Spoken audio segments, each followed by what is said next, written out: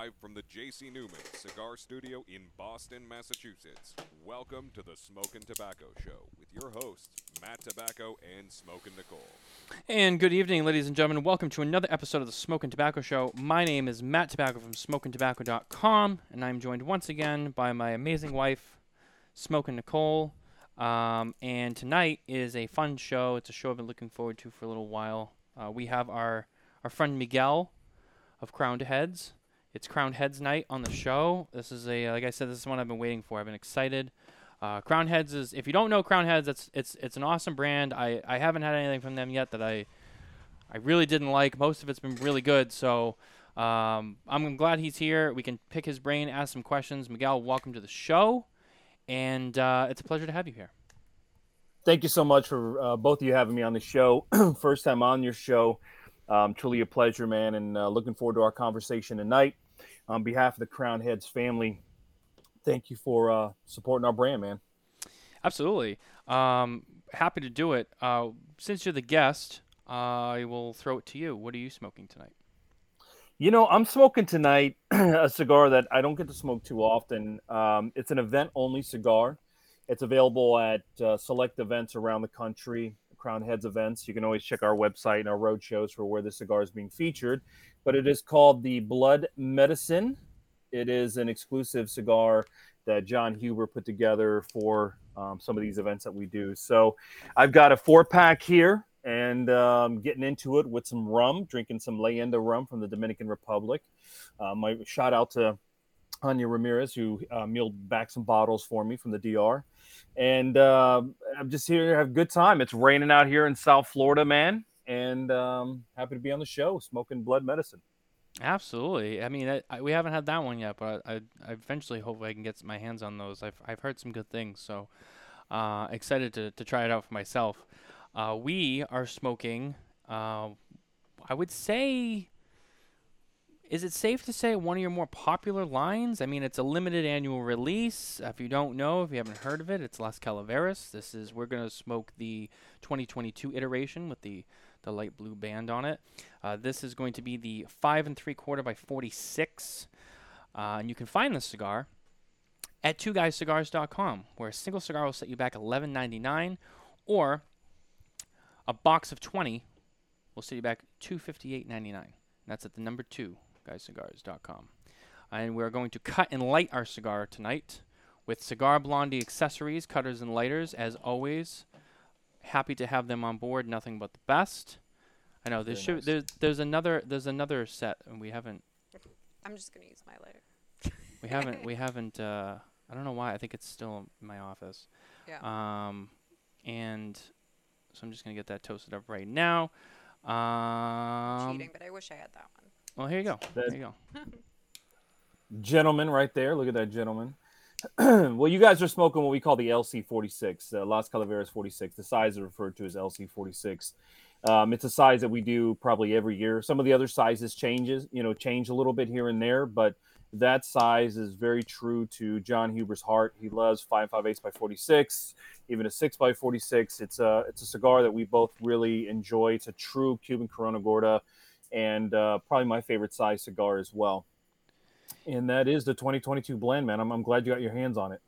Yeah, I had the Toro, I believe. What's the other size? The 5 by 52? No, that's the Robusto. No, the 6.5 by 54. I had the 6.5 by 54, and it was good. This cigar, just right off that first light, has a different taste to it that I think I enjoy more. And I've been getting into the smaller ring gauges lately. So I have a funny feeling. So this is my first time with this size. Now, like I said, I've had some of the others, but it's my first one with the 46. I have a funny feeling I'm probably going to like this one the best. Because like I said, I've been getting the smaller ring gauges. But so on the Las Calaveras, we'll get right into, who Crowned Heads is as a brand and whatnot as well. This is an annual release that you guys do. And this is something that comes out, in limited quantities. I think, what was it, 1,500 boxes per size this year? Plus, it's about it's a little over 100,000 cigars that we do this year. Plus a sampler, and the sampler includes a Lancero that you can only get in the sampler. Yeah, Petite Lancero. So technically, there's 4 sizes. 4 sizes, 3 available in a box, 1 available only in the sampler. And the 1 year, every year the blend changes. So if people aren't familiar with Las Calaveras, it means the skulls.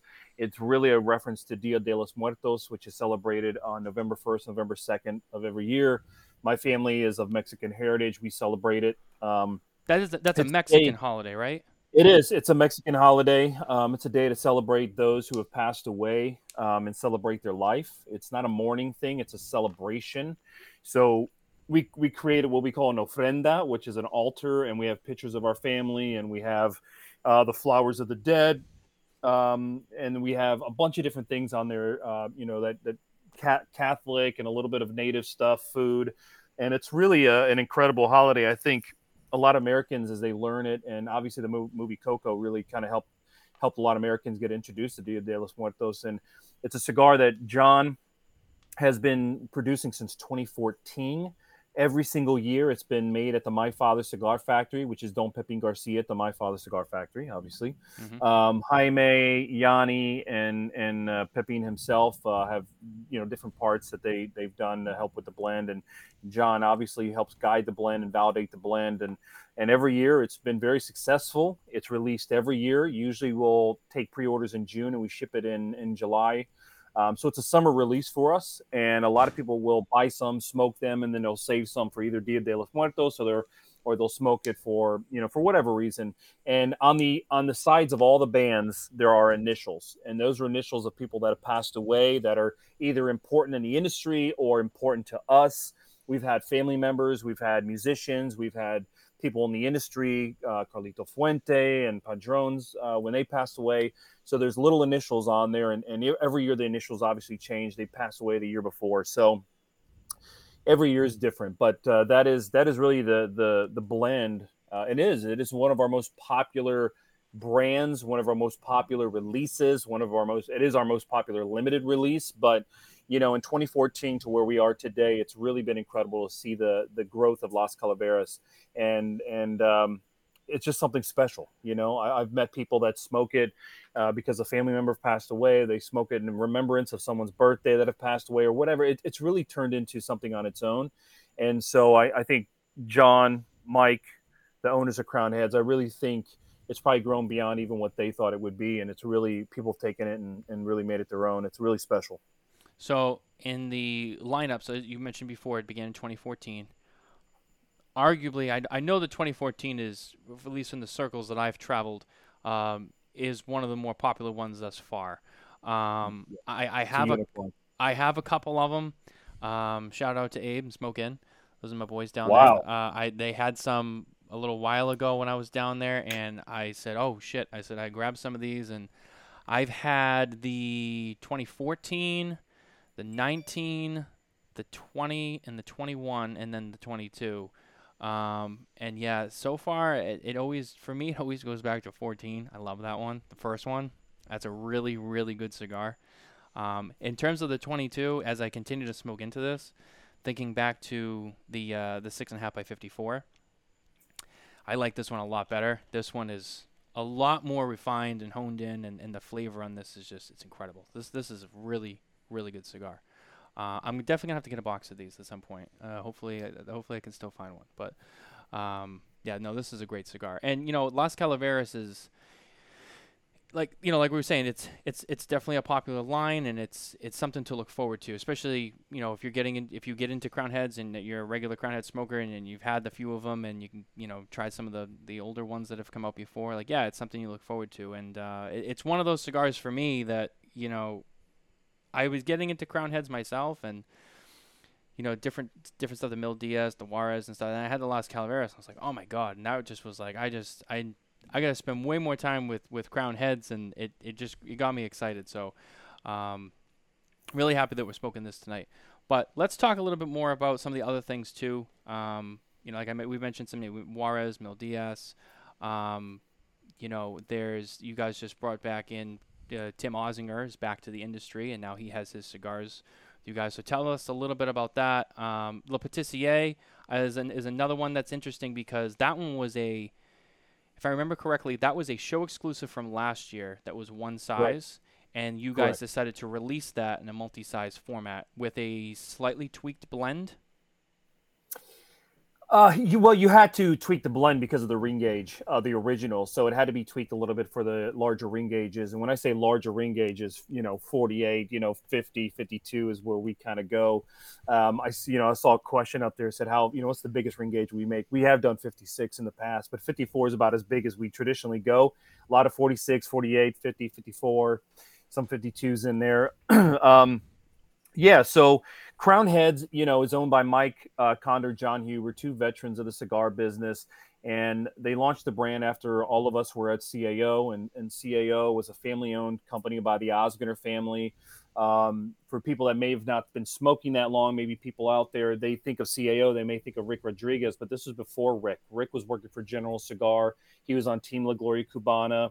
A wonderful guy, and his new brand and blends are fantastic, by the way. But the brand CAO was started in 1968 by John Osgoner, Tim Osgoner's father, and they got into cigars in the 90s and became known as a cigar company. And when that company was being sold, a couple of years after that, all of us kind of left and did our own thing, and Mike and Tim launched Crown Head Cigars, and they did it with the help of Ernesto Perez Carrillo with his factory TLA in the Dominican, producing our first cigar, Four Kicks. And so it's been a very successful ride. I think what makes Crown Head successful is that John is very true to the industry. We may have some fun names and some fun, marketing and things, but our blends are very traditional, medium strength, medium bodied, more kind of cigars, very balanced is, I think, the most important word. And we stick to very traditional kind of ring gauges in that sense. Tim Osgoner coming back in the industry is great. Tim, obviously, after the family sold, and he took time out to really start a nonprofit organization called Oz Arts down in Nashville, and it's in the old CAO building, and it's a visual and performing arts place. It's a nonprofit. It's just this incredible place in Nashville that has become ingrained in the Nashville culture. And once Tim, now over 10 years, has got that in the right direction, producing great content, he now wanted to get back in the industry, and an industry that he loved and that his family, that he grew up in, and so he's back with a brand called Bosphorus, his family's Oz Family Cigars. And Tim obviously has a lot of connections to everyone at Crown Heads, and he's part investor in Crown Heads. So it just made sense for us all to work together. So I got to tell you, for me, the Osgoner family meant so much to me. That's where I was first hired 20 years ago in this business. This is my 20th year. Back in 2007, a lot of people who knew me back then, I had a brain tumor and was very sick, and the Osgoner family took great care of me with the help of Mike Condor and everybody at CAO. So I have this great love for the family as not just cigar makers, but also as people and as human beings. So it's a pleasure to be representing both companies, Crown Heads and Oz Family Cigars. And on top of that, I think Crown Heads just continues to put out great cigars, great blends, great products out there. And Le Patissier, you mentioned, is a cigar that's just another one of those cigars that just have that Connecticut broadleaf, that medium bodied, medium strength, very rich, very traditional ring gauges. And I think it really speaks to people. And I think the early signs show it's been a very successful launch. So Crown Heads is an amazing cigar brand. There's so many great brands out there. And if people are not familiar with Crown Heads, we do a lot of limited edition stuff because that's part of the fun, Absolutely. But check out our core brands still drive everything from Four Kicks, Le Carême, Mil Diaz, Juarez, now Le Patissier, Luminosa. There's so many great blends that are in the portfolio. Hopefully people kind of get into them and try them out, man, and very proud to do so. I'm glad you mentioned the Four Kicks because I forgot all about that one. That one's another one that's, a huge cigar for you guys. Yeah, and there's two of them. The original Red Label is probably my go-to cigar. If you put me on an island and said, Miguel, you can take one box with you, it'd be the original Four Kicks with the Corona Gorda size, 5.58 by 46. Later on, we released a line called Four Kicks Capa Especial that has a Sumatra wrapper, and that's kind of our ode to Ernesto Perez Carrillo and kind of to his love of Sumatra. And so, yeah, it's a big part of who we are. Four Kicks is a name of a song by a band called Kings of Leon. If you're not familiar with that song, you should listen to it. And that was kind of the mentality at the time of Crown Heads launching that cigar. I actually haven't heard that song, and I didn't know about that backstory. So now I have to definitely check that out when we're done with the show. I had no idea, but gives me something to do. So a lot of information there, processing and breaking that down. Sorry. No, that's why you're here. That's why you're here to tell your story. You're here to tell your story, the Hosinger story, the Crown Head story, everybody's story. I wanted to check in with Nicole really quick. So I wanted to ask you, I know you had an LC before, but is that the one you had the first time? It was, yes. Okay. And Because I prefer the smaller ring gauges. what do you think of that cigar? Oh, I love it. Yeah. I loved it the first time. Yeah. I as I continue to smoke this, I think I like this one the best. This is a great size. It really is. It's a fantastic. And you know what? I think part of it too is I've learned. So when I first started smoking, I was a big power smoker. I smoked my cigars really fast, got them really hot, and I smoked a lot of bigger cigars, larger ring gauges. And I think I've learned to kind of like do the low and slow, and have gotten into the smaller ring gauges. And when you smoke a smaller ring gauge, it's even more important not to get through it too fast and get it too hot. I mean, it's a lot easier to do. And so I think as I've learned to be a little more lower and slower, I think I'm finding that I'm enjoying the smaller sizes more than I used to. And I think that's a huge part of it.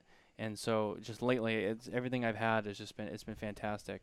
Nicole was actually celebrating before the show, and she has to finish it after. But so we'll get Double to dipping. and we're gonna get to the news too, and this Yeah. will be our news segment for the show, just a little tease. But Nicole had a golden NFT that she hadn't smoked yet, and so in celebration of that being over today, she decided to smoke hers, and she's about halfway through, and she's been enjoying that. So another smaller format cigar, great. Yes. I think it's better than the original bowl. Go figure. It's great. So I'm all for it. Although there is a population of people right now who and Miguel, I'm sure you've seen in the comments that it's all about the larger ring gauge movement.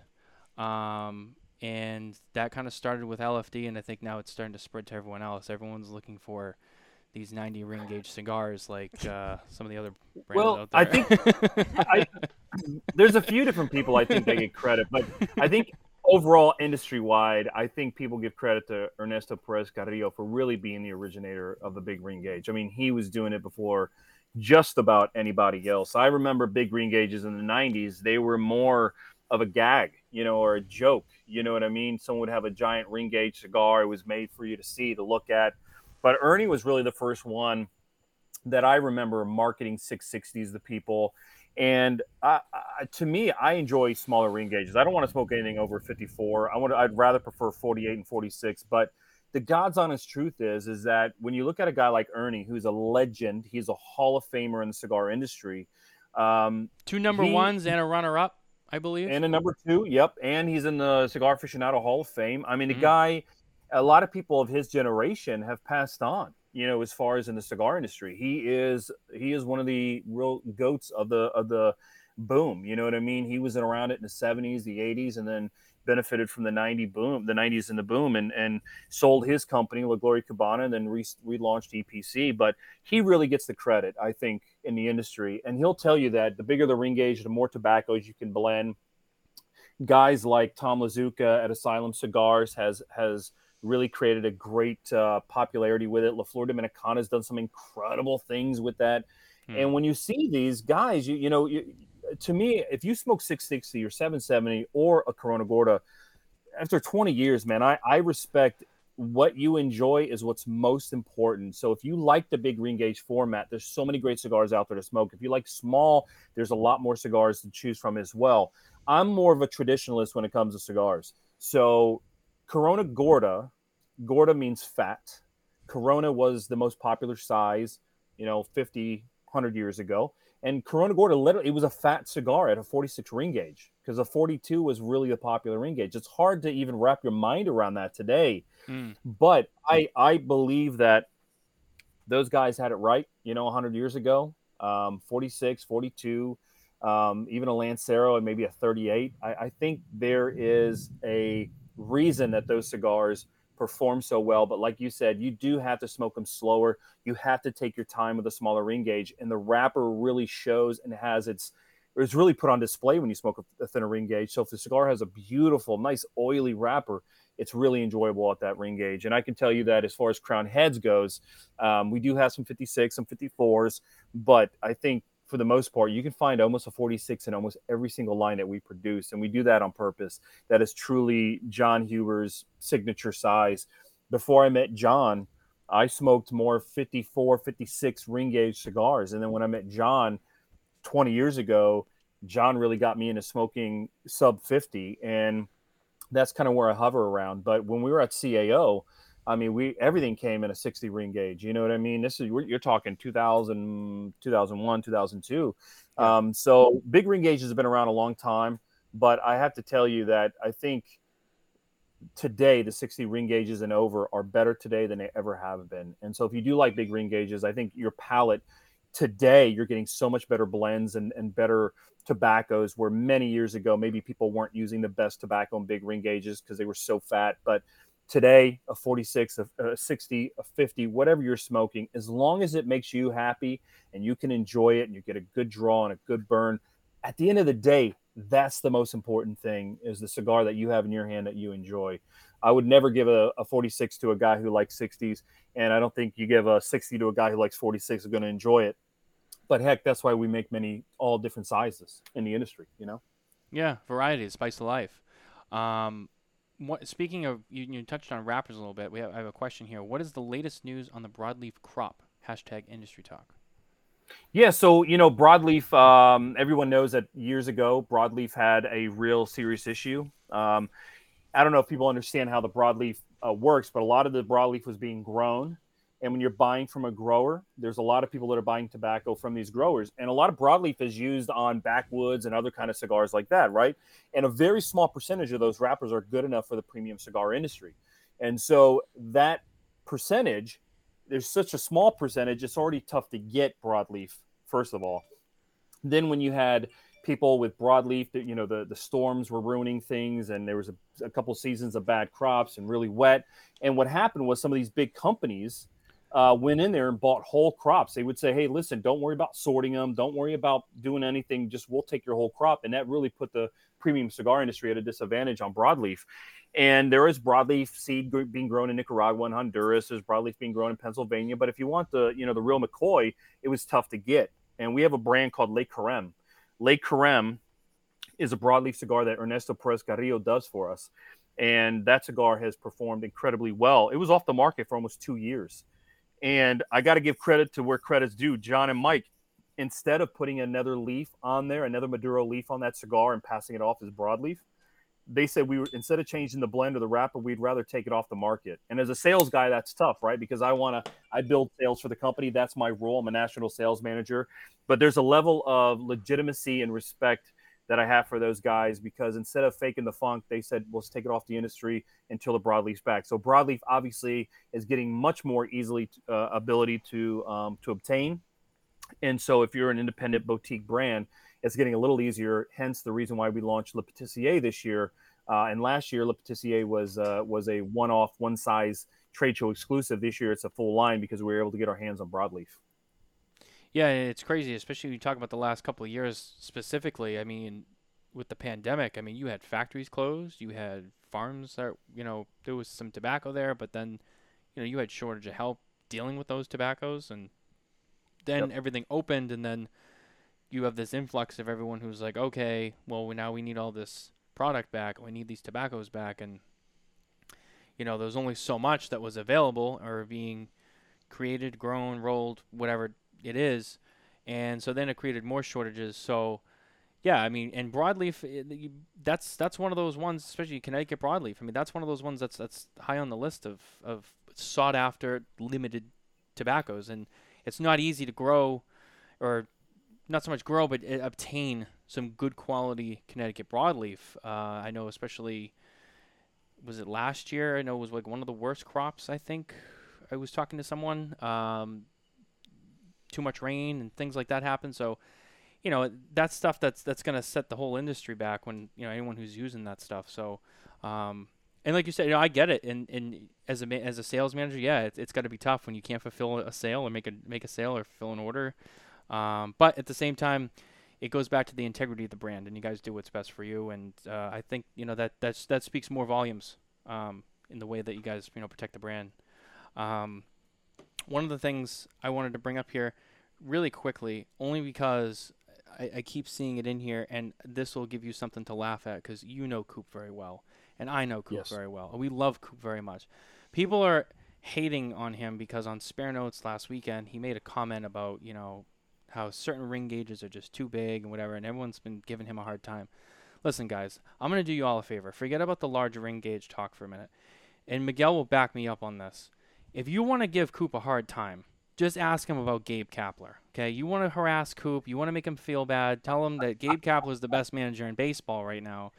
Yes, that's where your shots are. I mean, you guys are messing around with BB guns. I mean, you want to pull out the missiles. Talk about Gabe Kapler. That's all you need. he will lose his mind. He will lose his mind. Yeah. So there is a group of us in the industry that are on a messenger group. It's a baseball messenger group. Hector from Espinosa's on there. Coop's on there.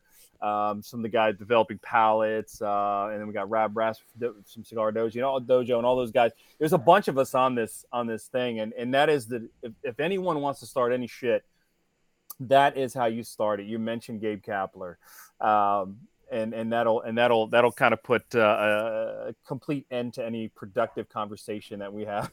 And if you're in a pinch and you need something that's not Gabe Kapler, Matt LaFleur of the Green Bay Packers is also a nice alternative. Nice. I don't know anything about football, so yeah, there you go. Oh yeah, don't talk about Matt LaFleur. You say Matt LaFleur should be coach of the year, he'll be like, guy can't win the playoffs. That's a good Coop, man. That was a good Coop. You look, man. So Coop was kind of bashing big ring gauges, huh? Oh yeah, he was. Yeah, I do think for a while that was very much in vogue. It was almost like, well, if you smoke thin ring gauges, you're a real connoisseur. If you smoke anything larger, you're not. I think that's so crazy. You know what I mean? And it's if you fall in love with a particular, I mean, it's so funny. I grew up in Cincinnati, Ohio. I live in South Florida now, but it was like when I do these events, the only spirit that anyone would be drinking at an event in Cincinnati is bourbon.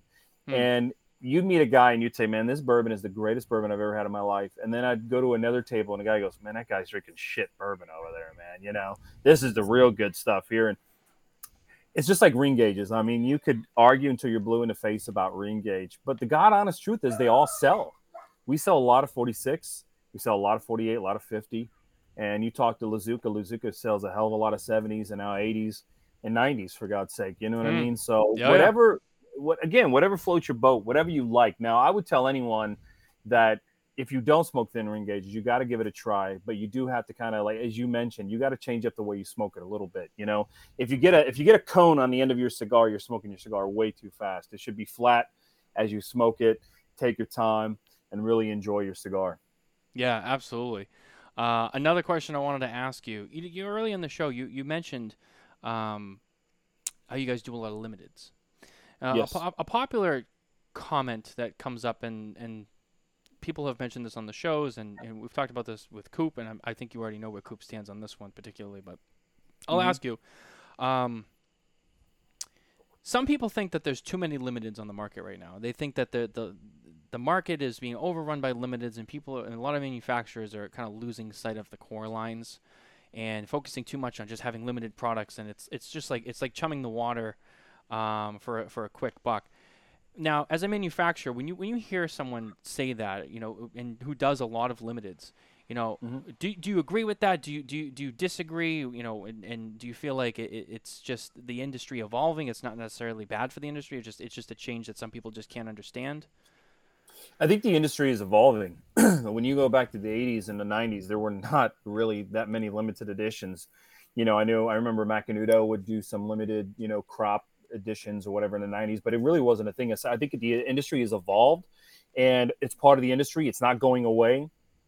And I would argue that probably 7 out of 10 retailers love limited editions. It's something that they can put in the middle of a table that doesn't take shelf space from the core. It's something that kind of turns quickly.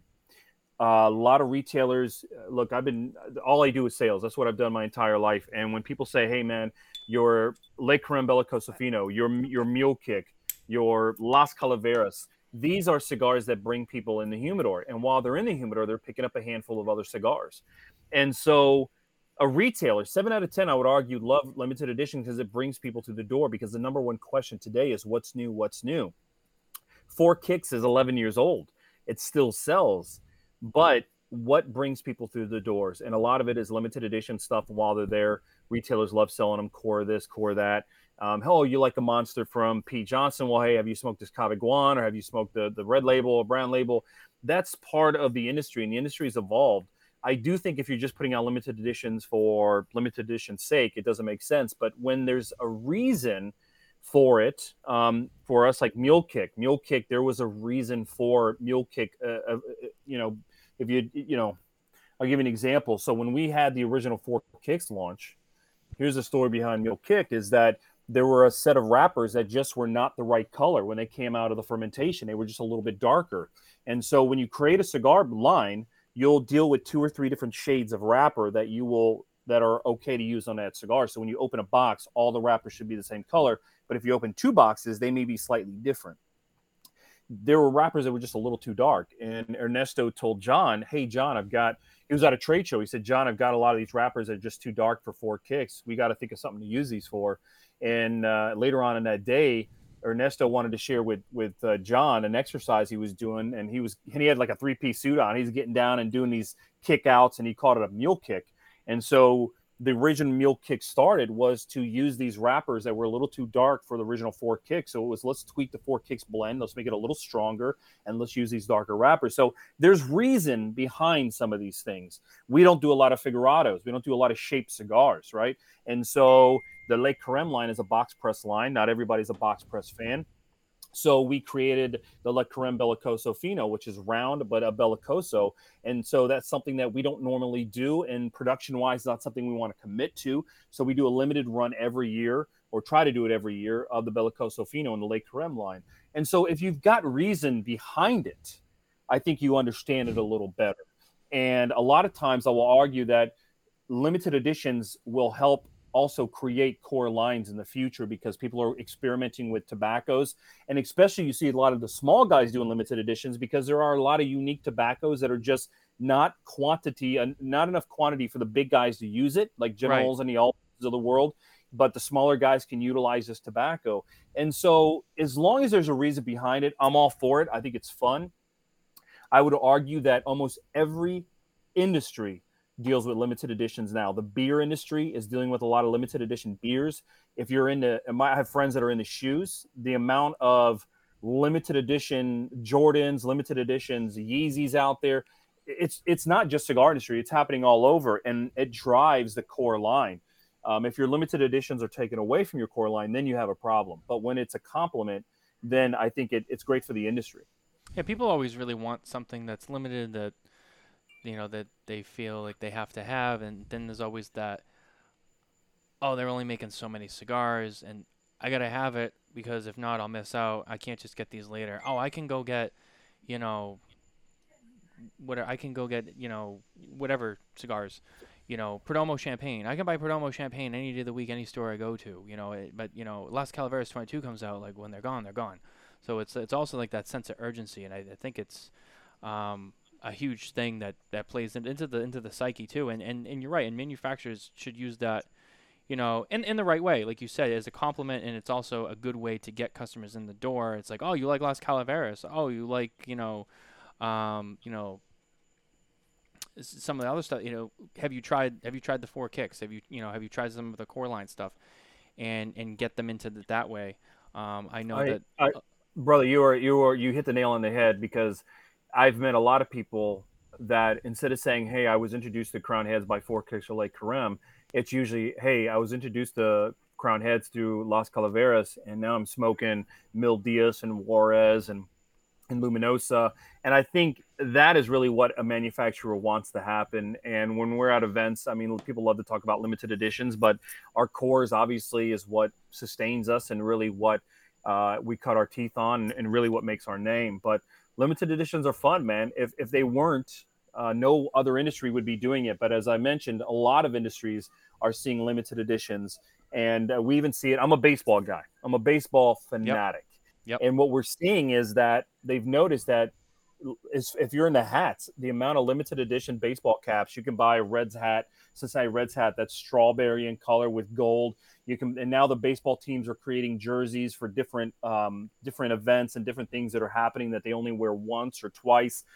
It's part of the nature of I think the evolution of us and people that enjoy different things, beer, wine, cigars, or whatever it is. And I think it's fun.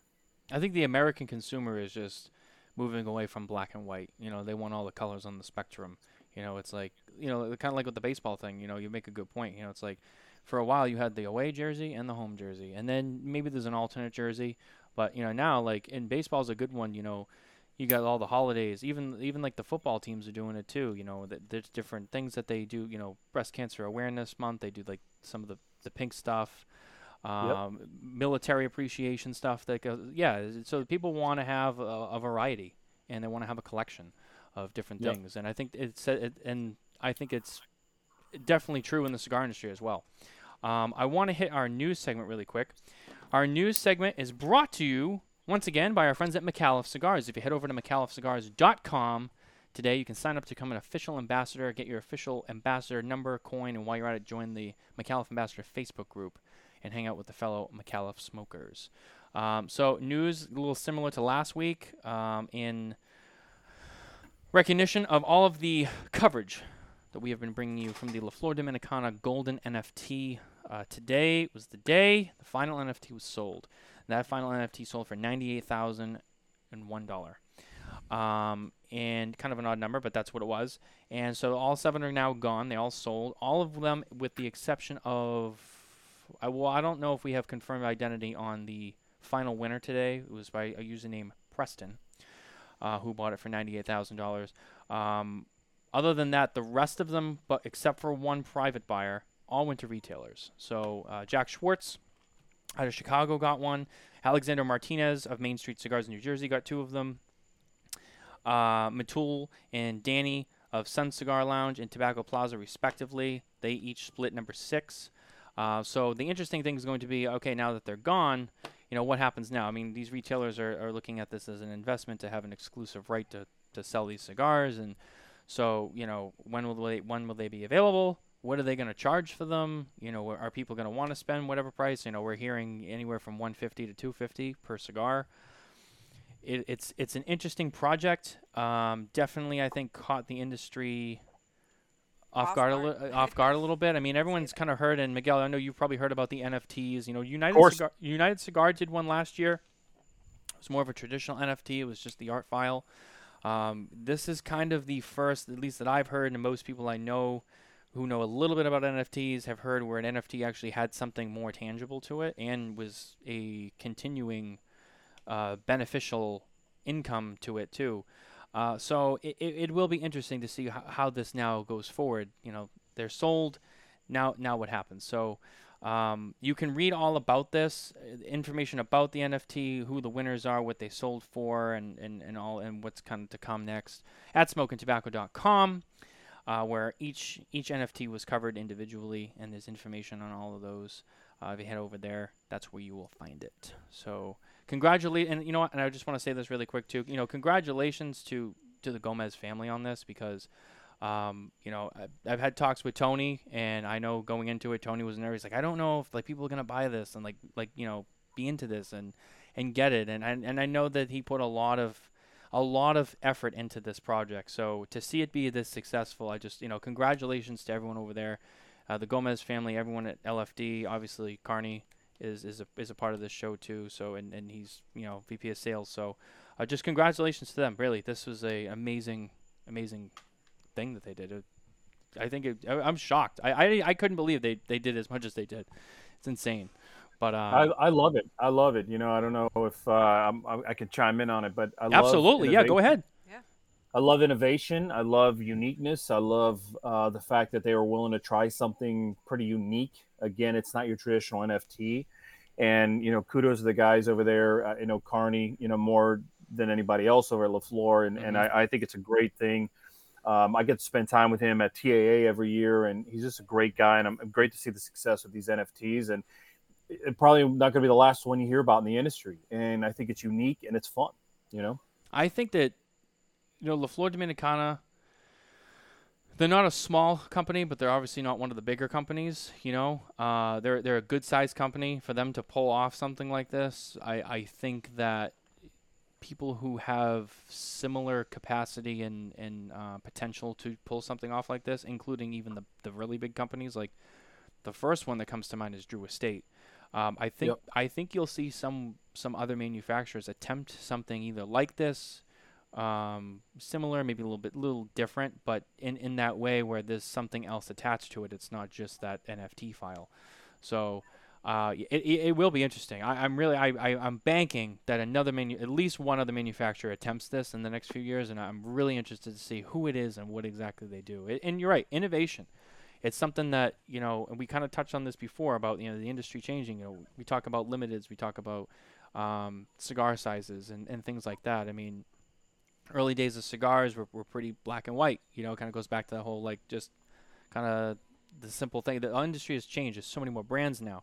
There's so many more limited editions. There's even the tobaccos that are being used now. I mean, you talk to a lot of these manufacturers. They're all using, all these different hybrids and blends. And there's so many more resources now that, as, someone who was with the manufacturer, you know this for sure, and you can speak on this. I mean, there's so much more potential for all of the manufacturers now. Even the retailers, too, because, the manufacturers create things, and then the retailers have to, move it, right? So, I think it's just, like you said, it's an innovation, and it speaks volumes to how the industry changes.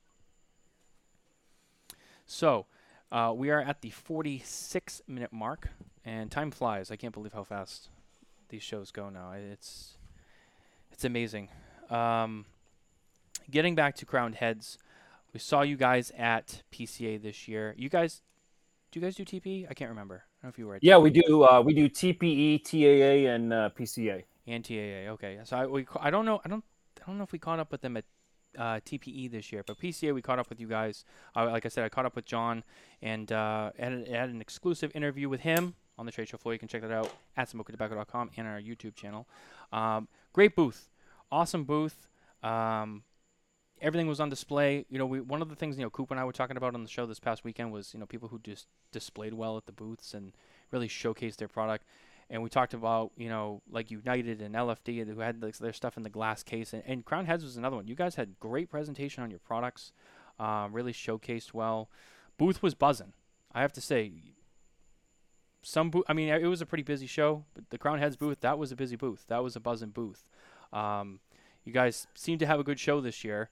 And you had new stuff to show, and obviously you had the Ozinger stuff there as well. So kind of maybe a quick recap of your PCA experience this year as a company. I know you guys did some sponsorship. You sponsored the opening night party. You guys had a pretty big year at PCA this year. We did. We were the headline sponsor for the show, and then we also sponsored the opening party, which was incredible. I think that a company our size has really made a big impact in the industry over the last 3-4 years.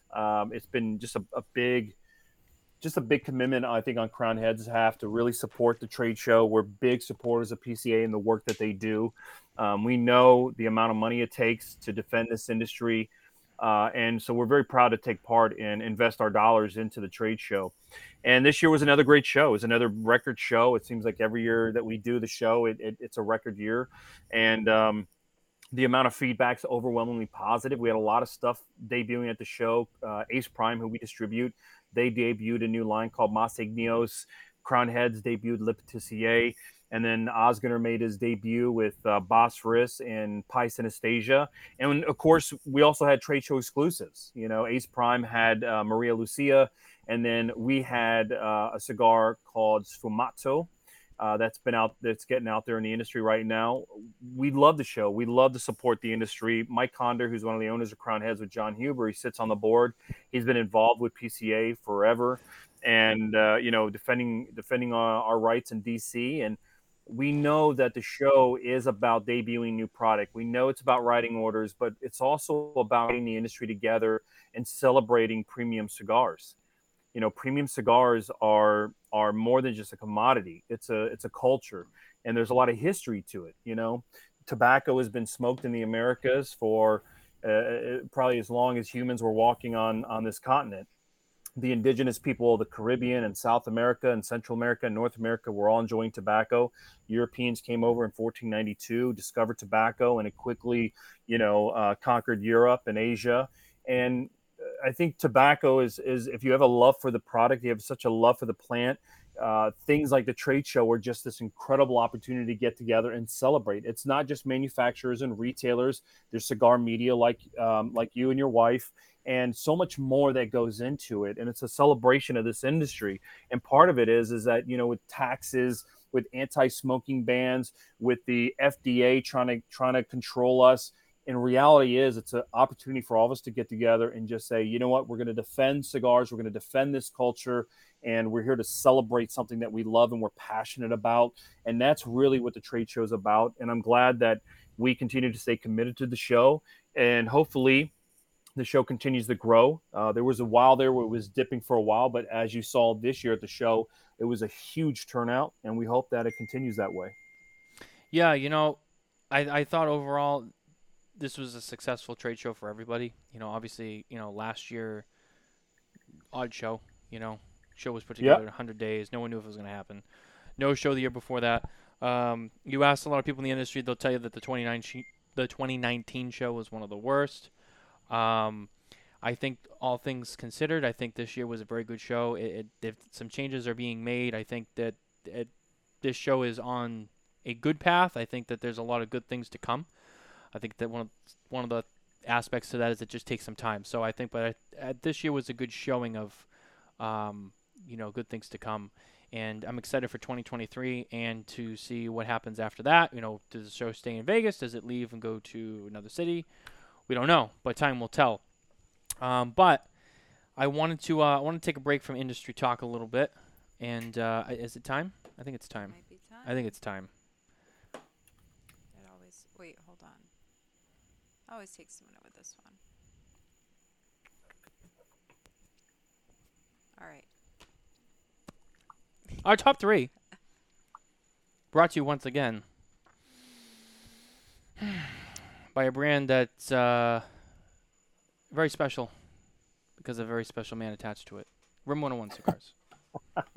Watch the Smokin' Tobacco show. Eat your vegetables, take your vitamins, smoke Room 101. This week for the top 3, I got to go baseball, right? I have to go baseball. I got to get you out of the cigar headspace.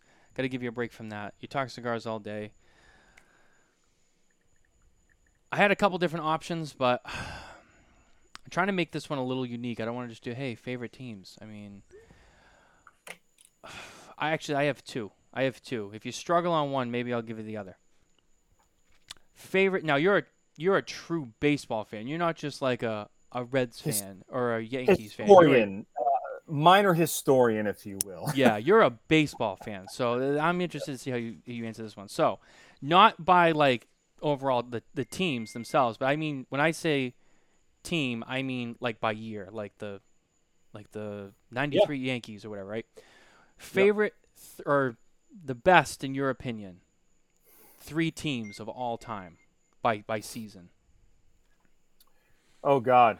To me, it would be the 1976 Cincinnati Reds.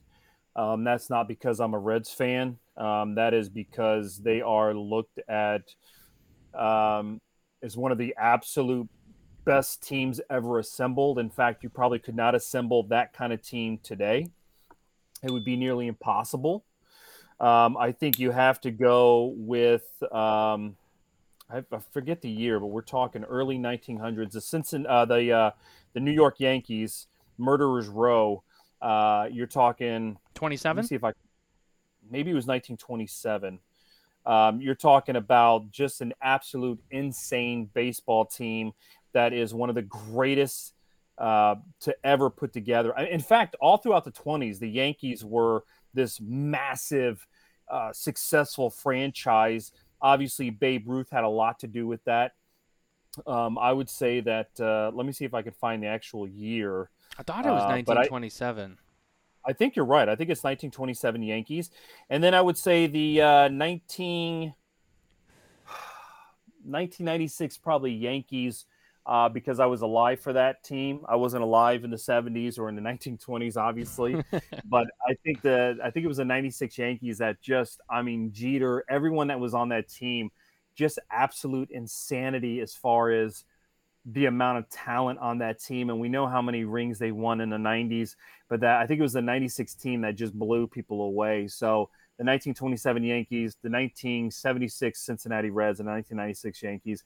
I'm not a Yankees fan by any means, but you have to give credit where credit is due. And the Yankees could probably be on that list several times because the teams they had in the 60s with Mantle was absolutely amazing as well.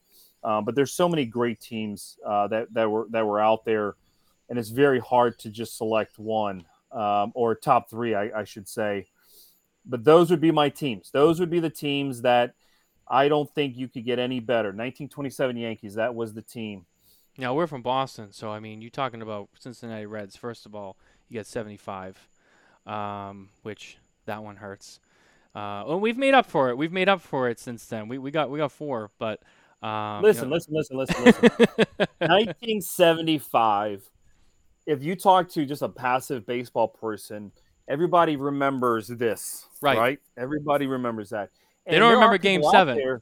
Yeah, they don't remember Game 7. Pete Rose guaranteed a win, but it's probably one of the greatest World Series ever played in Boston, unfortunately. I mean, when you look at the history of Boston, much like the Cubs, they had so many great teams that just never got it done. And my good friend Bear, who's involved in cigar media as well, Bear is a diehard Sox fan. And when you see the Red Sox and the success they've had over the last 15 years or so, I mean, it's really amazing. Big Papi, Martinez, all the names that have come through that, and to see all the World Series that they have now is incredible after such a long drought.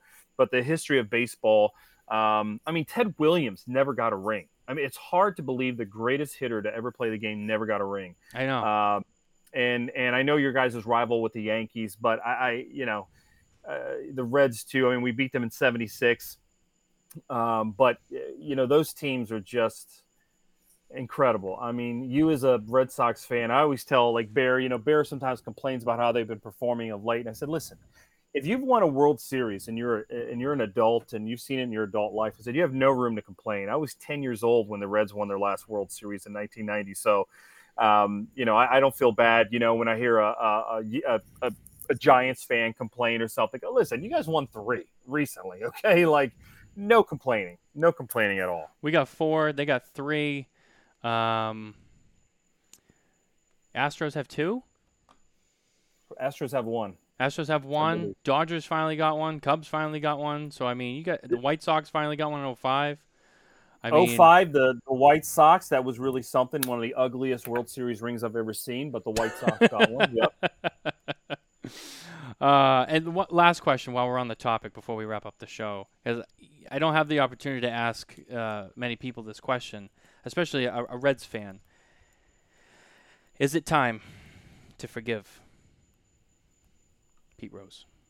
Absolutely. God, you're going to get me on a tangent here. The Major League Baseball is a corporation.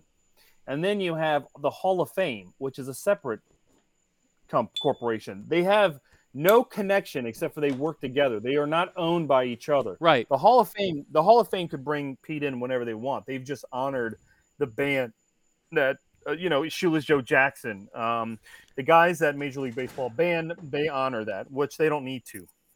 But how can you have a Hall of Fame if you don't have the hits leader on your team? And even if you took away, a couple hundred hits from the guy, if you wanted to, he'd still be the king, man. And he is a guy who played a long time, played for 3 different teams, was a hit machine. He was great for baseball when he was playing. I think you have to put guys like him in the Hall of Fame. And you can be put in the Hall of Fame as an executive. You can be put in as a player, as an umpire. There's a lot of cigar media. You can get in for being in media and baseball. There's a lot of ways you can get in. Vin Scully's in the Hall of Fame, right? Absolutely. And Yeah. so is Marty Brenneman and Yep. so many great guys. And so when you look at Pete, you put him in as a player because that's what you won't put him in as a manager or you won't put him in as an executive, which he never was, but you put him in as a player because when you have that many hits, and anyone who watches baseball today, when their favorite player gets hurt and they go, man, this guy's always hurt or whatever, it's hard to stay healthy in sports. And Pete played a very long time and he was continuously getting hits. I mean, the guy deserves to be in the Hall of Fame. I believe, unlike Shoeless Joe Jackson, I believe that they will put Pete in the Hall after he dies. Yeah, I think so too. I think it'll be after he dies. That'll be like the tribute. All right, we'll let him in. It's a shame that he won't see it, but he'll get in. And you know what's in a little baseball effect here, Crosley Field, where the Reds played 2 stadiums ago. Yeah. You could smoke in the ballpark, and there was one cigar brand they sold called Eyebold, and that was at the time was a machine-made cigar made in Cincinnati, Really? and that was the only cigar that was sold in the ballpark. Really, I didn't know that. That's interesting. Yeah. Very interesting. And I don't think you can smoke at any of the ballparks now. In fact, I think the only sports game you actually can smoke at is a Tampa Bay Lightning game. Yeah, well, the Tampa Bay Lightning have a cigar lounge sponsored by the Newman family, and there is a cigar bar. There is a cigar bar at Tigers Stadium. I forget the name of their stadium. Oh, I was just really? there recently. They have a cigar lounge in there, and at one time it was sponsored by Asylum and CLE. I don't think it's sponsored by them anymore, but it's still there. You can go into their cigar bar. It's enclosed, and you can watch the game on TV. It's in the ballpark, and you can watch a Tigers game. Oh, I didn't know that. You know, it's too bad. I wish there was more of that. You know, there's definitely a lot of people out there who I would definitely enjoy going to any game and being able to smoke a cigar. Now, when I was at CAO, I remember the Pittsburgh Pirates had one game out of every year where they had a section in the outfield that was for cigar smokers. And I remember because one year CAO was invited to throw out the first pitch of the game, and Mickey Pegg, who owns All Saints Cigars, did it. He was our VP of sales at CAO at the time. And so at one time, Pittsburgh used to celebrate one day out of every year, a home game that they would have cigar smokers in the outfield, but no longer, unfortunately. Unfortunately, tobacco and baseball have kind of had a terrible breakup. But, you know, when you look at some of the minor league or the old school minor league teams, Tampa Bay Smokers, the Tampa Smokers, they had a cigar on their jersey, which you can still buy today from Ebbets Field Flannels out of Seattle. And when the Tampa Bay Rays wore those jerseys a few years ago, the MLB had them take the cigar off the actual jersey. So, that's a shame. Yeah. But if you're a cigar fan like me, you can actually go on Ebbets Field Flannels and buy a Tampa Smokers jersey, and it has a big cigar on the jersey. Wow, I didn't even know. That's cool. That's some fun stuff. Yeah, I had to pick your brain about baseball while you were here. You know, it's something different and it lightens the mood a little bit too, right? Well, I love baseball. I love cigars. I think they go hand in hand. I don't think there's anything better than just sitting on your lanai. It's a word I learned here in Florida, or your patio up north. Put on a baseball game on the radio and sit back and have a cigar. There's just something special and very romantic about it, and that's something that I enjoy doing. Absolutely. It's a great time. We are running out of time, though. We're getting towards the end of the show. I hate to end it short, but, you know, that's just the way the cookie crumbles. You know, Miguel, thank you for being here tonight, really. It's been a great time. Thank you for taking the time to come on and hang out with us and smoke. But before we let you go, anything else that you want to say, cover, plug, whatever? The show is yours. Well, look, I always thank you so much for having me on the show. I always enjoy doing these, and for me to be able to sit down and talk cigars industry. I mean, I could talk industry for days. I love it. I appreciate all the work that you two do. And when you do these shows, it reaches out to people who are out there who are enjoying cigars. And they didn't have this in the 70s. They didn't have this in the 80s or in the 90s with the cigar boom. And now with today's technology, you can smoke with cigars from people all over the world. And you guys who take your time and to do these shows and produce these shows and invite us on, it's an honor to be on your show. So I thank you for that. And all the people out there that are listening, that are watching, you know, I just remind you that cigars are a culture. And cigars have been around a very, very, very long time. Before Europeans came to this country, tobacco is a native to the Americas. It's part of our culture. It's part of who we are. The forefathers of this country, they grew tobacco, and tobacco is such an important part of American history and legacy. And I think when you enjoy premium hand-rolled cigars, it's just a celebration of life. It's a celebration of friendship. It's a celebration of this culture.